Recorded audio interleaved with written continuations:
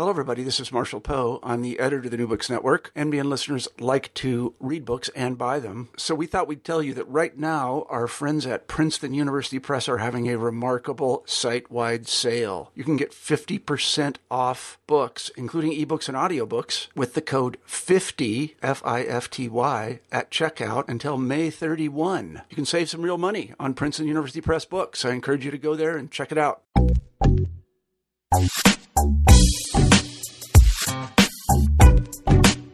What exactly is metadata? What is that information that fuels this society? On today's show, we have Jeffrey Pomerantz, who talks about metadata, his new book from MIT's Essential Knowledge series. This is New Books in Technology.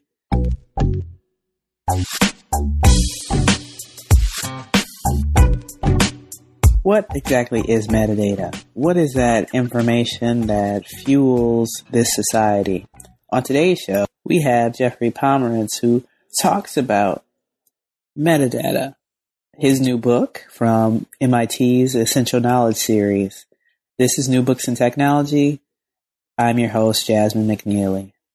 We are here with Jeffrey Pomerantz, and he is the author of the new book, Metadata, available from MIT Press. So one of the first things we always like to do on New Books in Technology is to start out with, getting a overview, if you will, of the author of the new book. So tell us, who is Jeffrey Pomerantz? Hi, that would be me. I come out of information science. I have my master's of library and information science from Simmons College back in, the dark ages. And so trained as a librarian and then went the professor route, so taught in the Graduate School of Library and Information Science at the University of North Carolina at Chapel Hill for many years. Mm-hmm. So, my interest has always been on the side of the tools that are used in information services, right? I mean, libraries are fascinating, but they're just one, I would argue, just one type of information service. And online, you get a whole different kind of category of problems in managing information and serving up information. And that was always my interest is, the information service side of things. And that ties very directly into metadata. More recently, I am a research analyst with an organization called EduCause, which does a lot of IT-related research in higher ed. Mm-hmm. So having shifted focus a bit, but remained, more or less in the higher ed sphere. So that's always been my area of interest. I came to metadata though because of the library and information science background. Like I said, my interest is. Even before we go even further with that, and that's great. Yeah. But perhaps you could tell people what the heck information science is. So, people have like an idea of, they know what a library is, most people, hopefully, right? But they may not know exactly what library science and information science is. No, that's a good point. You're absolutely right.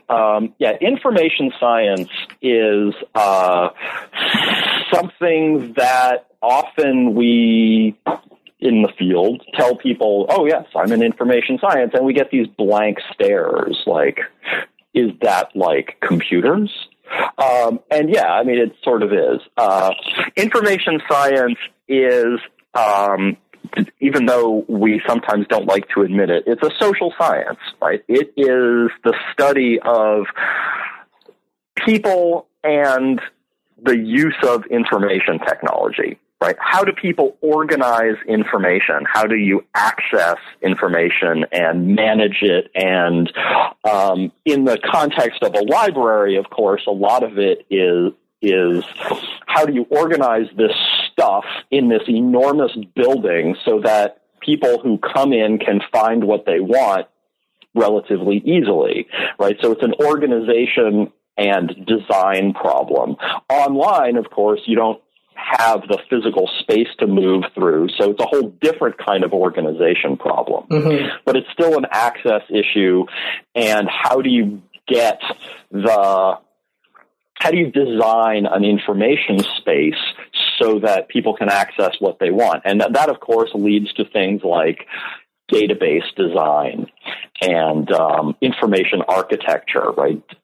User experience design. So all of these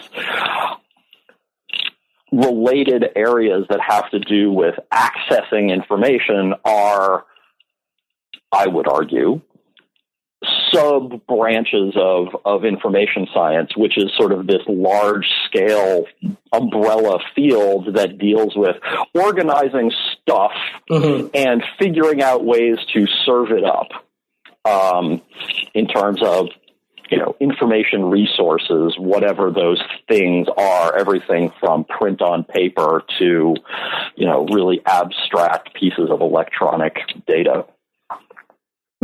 Okay.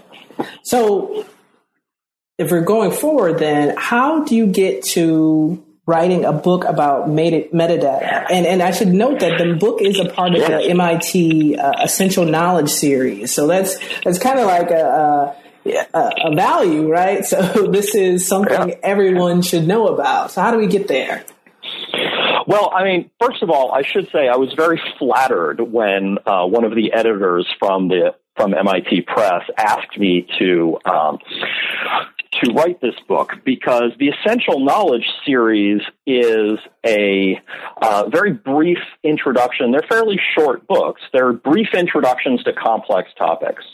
Right? And there are other really interesting ones like waves and, memes, these really big topics that deserve, a little bit more attention and better understanding. And so I was very flattered when I was approached to write this book, because it's a sign that the press understands that this is a topic that's really worth having broader discussion of and greater understanding generally. So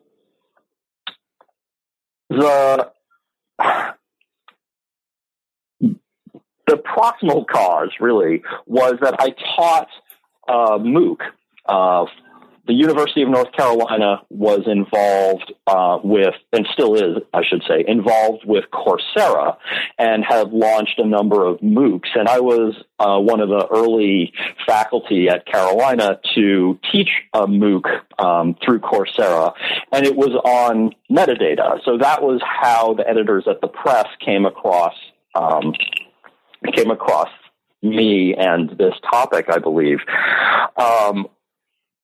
The reason I wanted to teach a MOOC, which of course are, these massive open online courses, the reason I wanted to teach a MOOC for a broad general audience on metadata specifically was that over the years of teaching in the School of Information Science, I had been thinking about what are the really critical things in information science that everyone needs to know? Because, of course, everyone thinks their own area of interest is so important that everyone needs to know about it, right? But information science, I really believe it's so important that everyone needs to know about it, right? But you got to start somewhere, right? Introducing a topic. What are the things about information science that everyone should know about? And it occurred to me that the place you really have to begin is metadata. It's sort of the heart of the entire field. You can't talk about organizing a large set of anything without talking about metadata. And metadata is such an important part of the way pretty much all modern information technologies work that I just thought that had to be the first information science course, if you're going to present any kind of, curriculum in the field to a broad general audience, that would have to be where you started. Mm-hmm. I'm sorry. Absolutely. I don't mean to interrupt you at all. What I find interesting is that, you talk about metadata and, there's a kind of a general definition of metadata that's out there, but you take issue with that definition of metadata. Well, the meaning of the word has shifted a bit over the last few years, and I blame Edward Snowden. Sorry, Edward, if you're listening, thank you for bringing the word metadata to the public eye. I mean, honest to goodness, Snowden really did information science a favor in that sense. But the way the word metadata has been used after kind of the Snowden news is slightly different than the way it was used before. And sort of prior to Edward Snowden, the word metadata was kind of a jargony term that only librarians and information scientists and computer scientists cared about, right? And what it meant was data about data, which is a definition that you hear a lot and nobody likes, right? But it gets used a lot, right? Data about data, right? So the classic example of this is library catalog data, right? If you remember card catalogs, or if you're using an online catalog, right? You look up a book in a library by a couple of hooks, right? Author, title, subject, that sort of thing. And you get all of that on a card in a card catalog, and that's metadata about the book. It's not the book itself, it's data about the book. Right. And it helps you find the thing, right? So that's sort of the classic definition of descriptive metadata. And there are other types of metadata as well, and we can talk about those if you want. But post-Snowden, if you will, the word metadata has really come to be used to describe what's called use metadata sometimes, and another term that I actually prefer is data exhaust, right? We generate a huge amount of data just going about our daily business, right? AT&T, my phone company, right, now has a record of this phone call, right? They'll know your phone. I'm sorry, but they will, right? They know your phone number. They know my phone number. They know what cell phone tower my cell phone is talking to, right? They'll know the duration of the call, right? That's all metadata about this call, right? I go shopping on Amazon. They have a record of, what other things I looked at and what I ended up buying, right? All of that's metadata about the transaction, right? Just going about our daily lives, we generate a huge amount of data exhaust. And that's the kind of metadata that people are talking about largely now, sort of in the wake of all of the Snowden revelations. So the meaning of metadata has shifted a bit, but that's not to say that's not a perfectly legitimate use of the word. It's just when people say metadata and when the media uses the word metadata, that's generally what they mean. Mm-hmm. Now, you even talk about in the introduction, you say, this is metadata's world and you're just living in it. So the implications are huge, right? Well, I was being a little cute, maybe, right. but I nevertheless, I think it's true that, the information society that we live in now runs on metadata, right? Not just data exhaust that we generate, but the entire sort of infrastructure of the web runs on data about information objects online. And we interact with this stuff all the time, but we're kind of blind to it because the interfaces do a very nice job of hiding metadata from us or just presenting us with certain options for what things we can interact with, right? We're operating in a technology environment that's full of metadata, but we're not usually aware of it because, things are designed to hide functionality from us. And I don't mean that in an ominous way, right? I don't mean that things are hidden in a, scary kind of creepy way. I mean, we don't need to see the gears working in the same way we don't need to know, how to fix a car engine to drive the thing. That's interesting because you call metadata, you said metadata has become infrastructural. When I think of infrastructure, I think of, highways and bridges and those kinds of things. And so they kind of float into the background, and yet at the same time, that they're there. Is there quite a difference between, say, what we usually think of as infrastructure and metadata? Because most people don't even recognize, I would think, that metadata is there, but with like buildings and bridges and things like that, they're there and you recognize they're there. And so, you get on the freeway on ramp or off ramp, but they're less a part of the larger scheme. But metadata, most people don't know, do they? Mm-hmm. No, I think that's a good point. And you're right. That's an important distinction to make about infrastructure, right? Mm-hmm. I guess I meant it's infrastructural in the sense of things are built on it, right? Like, like the electric grid and, the plumbing under the streets and stuff like that. But you're absolutely right. The highway system, is a good example, right? It enables lots of other things like, interstate shipping and, family vacations and stuff like that, right? Right. It enables certain things to happen, but you're right. It's very visible and, it would be hard to ignore where, metadata, I think, is infrastructural in the sense of, the phone lines, right? They're there. You can see them, but most of the time you just kind of tune it out. Right. And a lot of our online tools, a lot of, network tools, computer technologies are built around often descriptive, but not always, descriptive metadata, right? You've got representations of larger, more complex information objects. In the same way that a catalog card is a representation of a book, a more complex object. Right? A lot of these tools that we use all the time are built around these representations of complex information objects because you don't want to necessarily have to look at the complex information object to decide if you want to use it. Right? You want some stripped down surrogate, right? And this is particularly important for data sets, right? You read a lot about big data, right?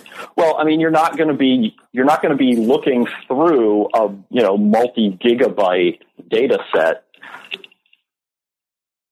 to decide if it's going to be useful to you, right? Even if you work for the organization that collected it, right? You need some representation that says it contains this kind of information, right? Over this gate range about, these things, et cetera, right? And that's all descriptive metadata. Even email, right? Even email. The first thing you see when you look at your email is who the email's from and what time it arrived, right? The first thing you see is not the content. All right, so even email interfaces are based around metadata. Sure. So one of the, I guess, analogies is used also related to this is the idea of the map versus the territory and, descriptions, right, versus the actual objects. I wonder if you could talk a bit about that because, I think, as a follow-up, I'll ask you a follow-up question, but there's important ideas about like maps and helping to help people find things, right? So one of the things for metadata is to help people retrieve or discover things, right? Yep. Yeah, exactly. I like the map is not the territory quote, which, I'm taking it wildly out of context. I think when it was originally said, it was the author, I can never pronounce his last name, Alfred Korbusky or something like that, was talking about language, right? He was a linguist, I think. Right. But so I'm taking it slightly out of context, but I like the metaphor because, it really makes it clear that the map is a representation of this much larger, far more complex space, right? And what a map does is it strips away everything that's not important, right? A road map looks very different than a topological map, even if it's looking at the same geographic area, right? So if you're driving, you don't necessarily care so much about topology. And if you're hiking, you need to know where the roads are, but, you don't need all of the same information about the roads that you get in a road map, right? So what a map does is it's a representation of this complex space, but it only highlights the things that you need to know given a particular context and use case. And metadata is very much the same way, right? You've got, again, let's take books because they make a nice example. Descriptive metadata about books, right? Author, title, subject, year of publication, publisher, right? All of the things that you can say about that physical object, the book, right? Height, width, right? Number of pages, number of things you can say that just simply describe the thing. Then you've got a different kind of metadata, right? Administrative metadata, right? What do you need to know to manage that object, right? Well, maybe it needs to be stored in a climate-controlled environment, right? So the administrative metadata will tell you the conditions under which it should be stored, or maybe only certain individuals have permission to get access to that thing. So you get those kinds of permission metadata about the object, right? So you get two very different approaches to metadata about the same thing, right? And you just simply ignore everything else.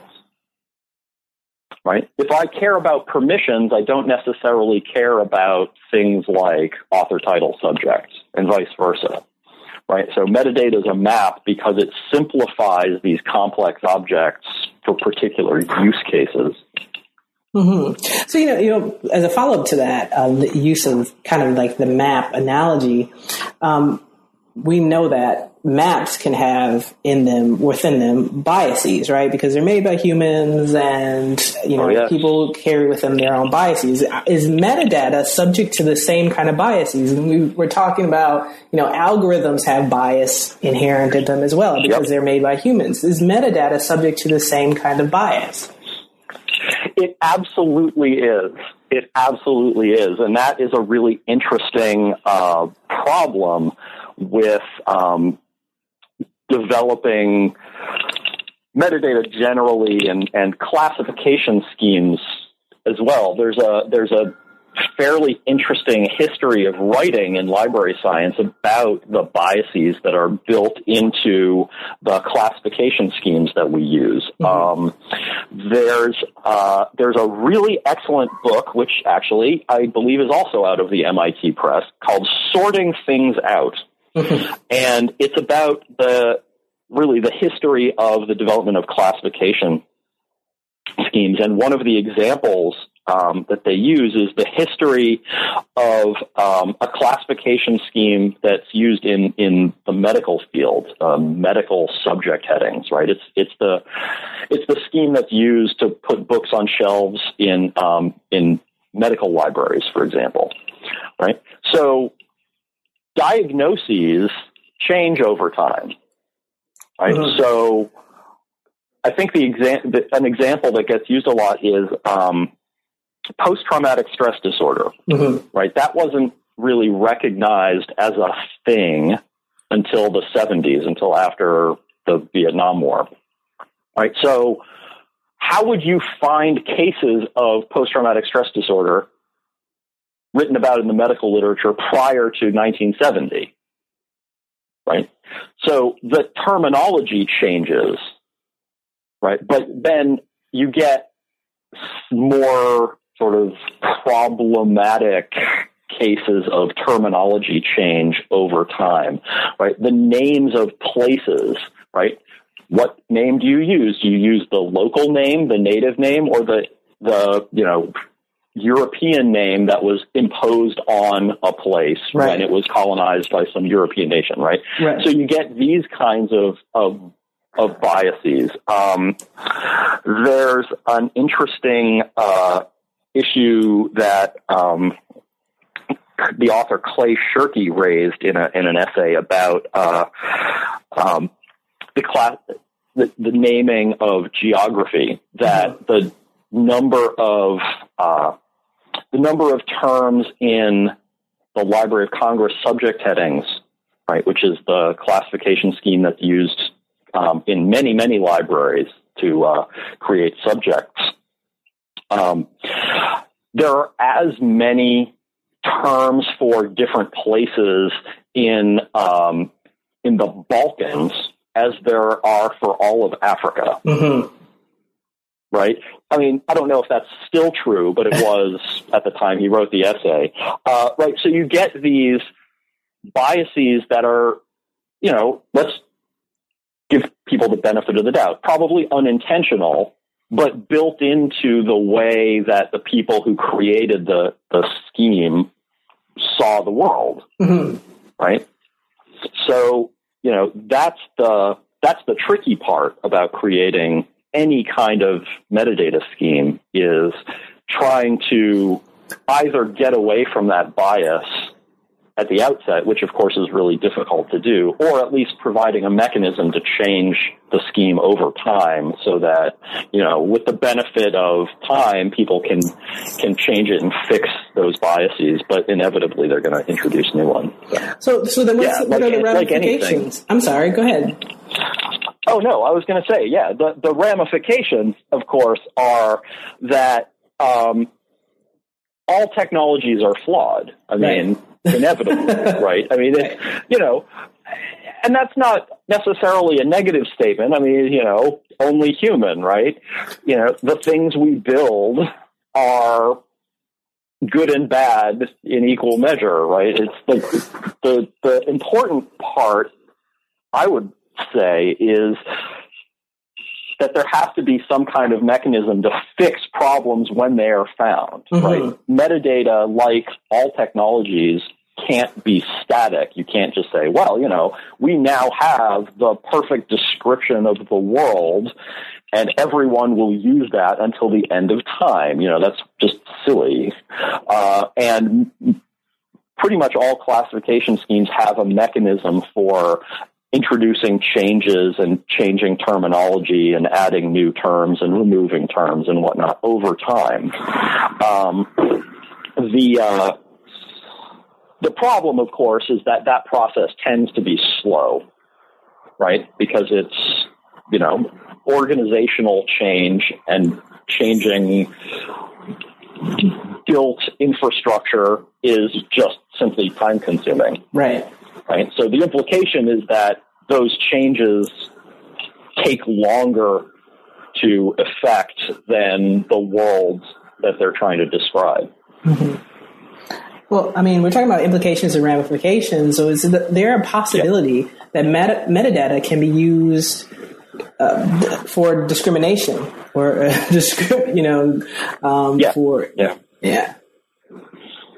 Well, I mean, absolutely, right? A lot of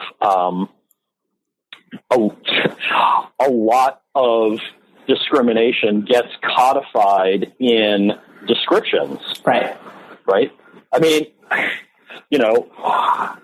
you describe someone as 3/5 of a person, and that becomes a legal definition. Sure. Right? And that's a way of categorizing, and that in itself is a metadata a piece of metadata about individuals, right, that legally they are defined in the following way. So, yeah, absolutely, right? The trick, of course, like in the law, is there has to be a mechanism to change that over time. Sure. But, laws like anything else take a long time to change.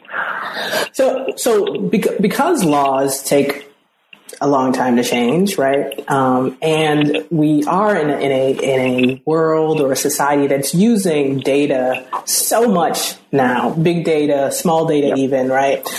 So I'm wondering about the implications of making or whether metadata is really participatory. Right. Mm-hmm. So people involving themselves in the creation of descriptions. I'm almost thinking of like folksonomy kind of, but with metadata. Well, metadata should probably be more participatory than it is. Mm-hmm. So, online, of course, there are, you've probably got, dozens of profiles on different websites and whatnot, right? And some of those are quite easy to change, right? Your Facebook profile, that's all metadata about you, but that's easy to change because Facebook is designed around your profile and it's in their interest for you to have an easy time changing things, right? Your,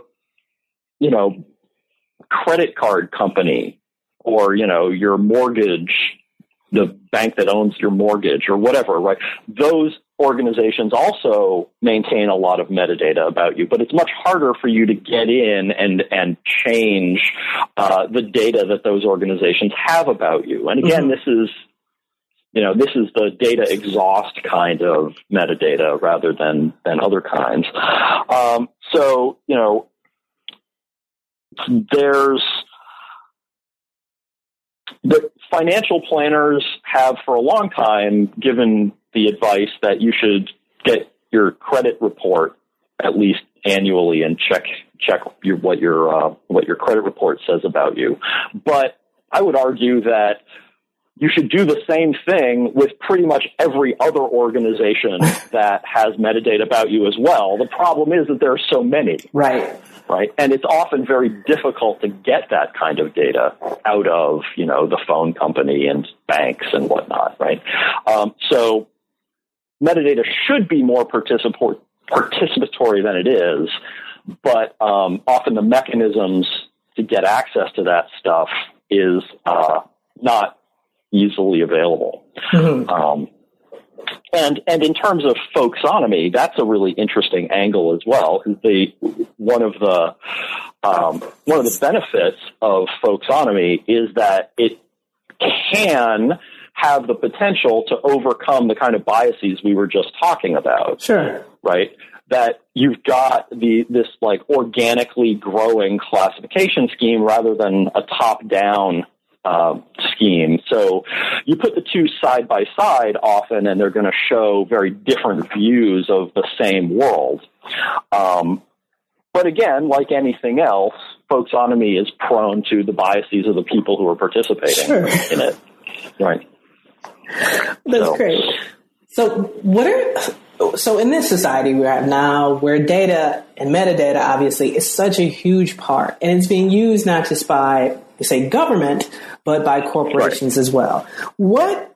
As we move forward, what should we expect from metadata? Is metadata going to change? Do you predict anything in the future related to metadata? Oh, yes. That's a very interesting topic. Mm-hmm. This is, I think, where the definition of metadata gets really fuzzy because, after a certain point, it doesn't really make sense to be talking about metadata anymore. You're just talking about data. But, we live in a world where data collection is getting easier and easier, right? I mean, all the tools that we use on our computers collect data. You go out in public and there are sensors in lots of places, cameras and, environmental sensors for, homes and outdoors and whatnot, right? So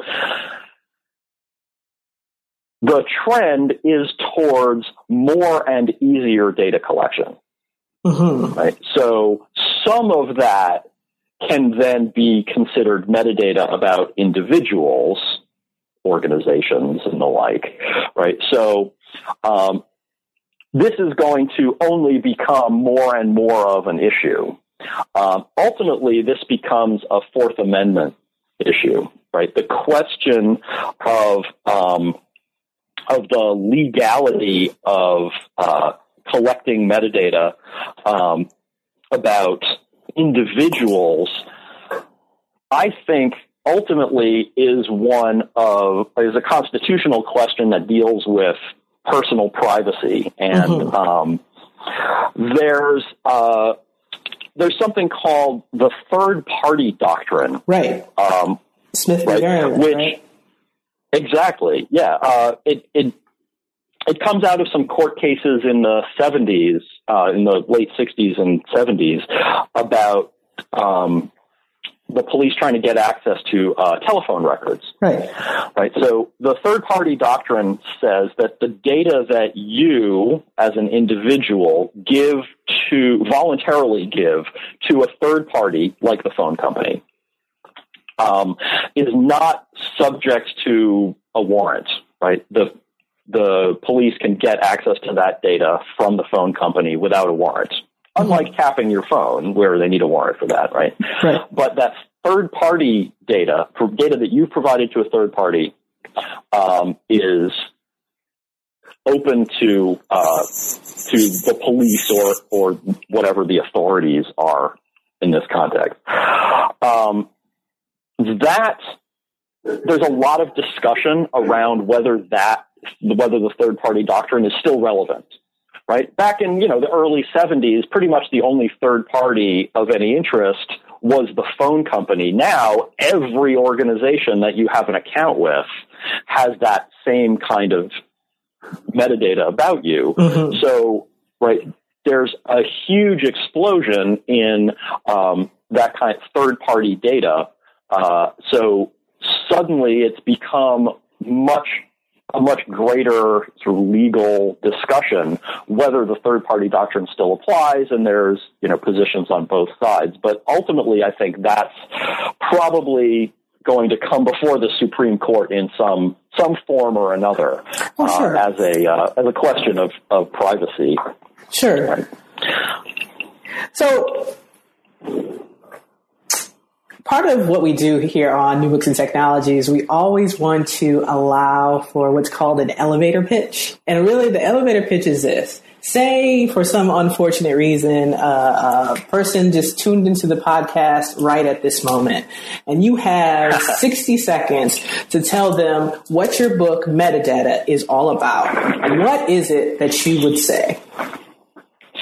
Oh, man, that's difficult. Elevator pitches are always difficult.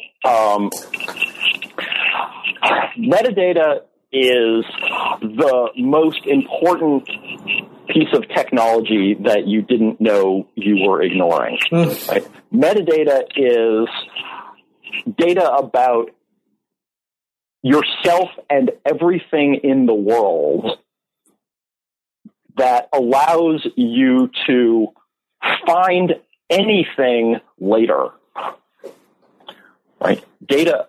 So I've now gone over my 30 seconds, right? Oh, no, you had 60. Go ahead. Yeah, 60 seconds. Yep. Metadata is description of things, including people, and metadata is any kind of information about things, including people. And that could be stuff that you use, and it can be stuff that organizations like companies use. It can be stuff that governments use, right? So there's a real privacy and personal side to this. And you just can't ignore it because it's hidden by our technology. So that wasn't exactly the catchiest elevator talk, but it's the best I could do on the spur of the moment. Well, it sounded good. So what's next for you? Well, I'm still writing a lot about metadata, mostly shorter pieces, looking at different aspects of the question. I just wrote a piece on some privacy issues. I'm working on a piece around something called schema.org, which is metadata for the semantic web, which is someplace we didn't even go in this discussion. So, there are lots of angles on this, and I think I'm still very much committed to kind of talking publicly about the different angles of metadata, because I think, it gets a lot of press coverage in terms of, privacy issues, Snowden-style news coverage. But there's a lot more to the topic of metadata and its crossover with all of the kinds of technologies we use and the legal and privacy implications that I think need exploring and need discussing publicly.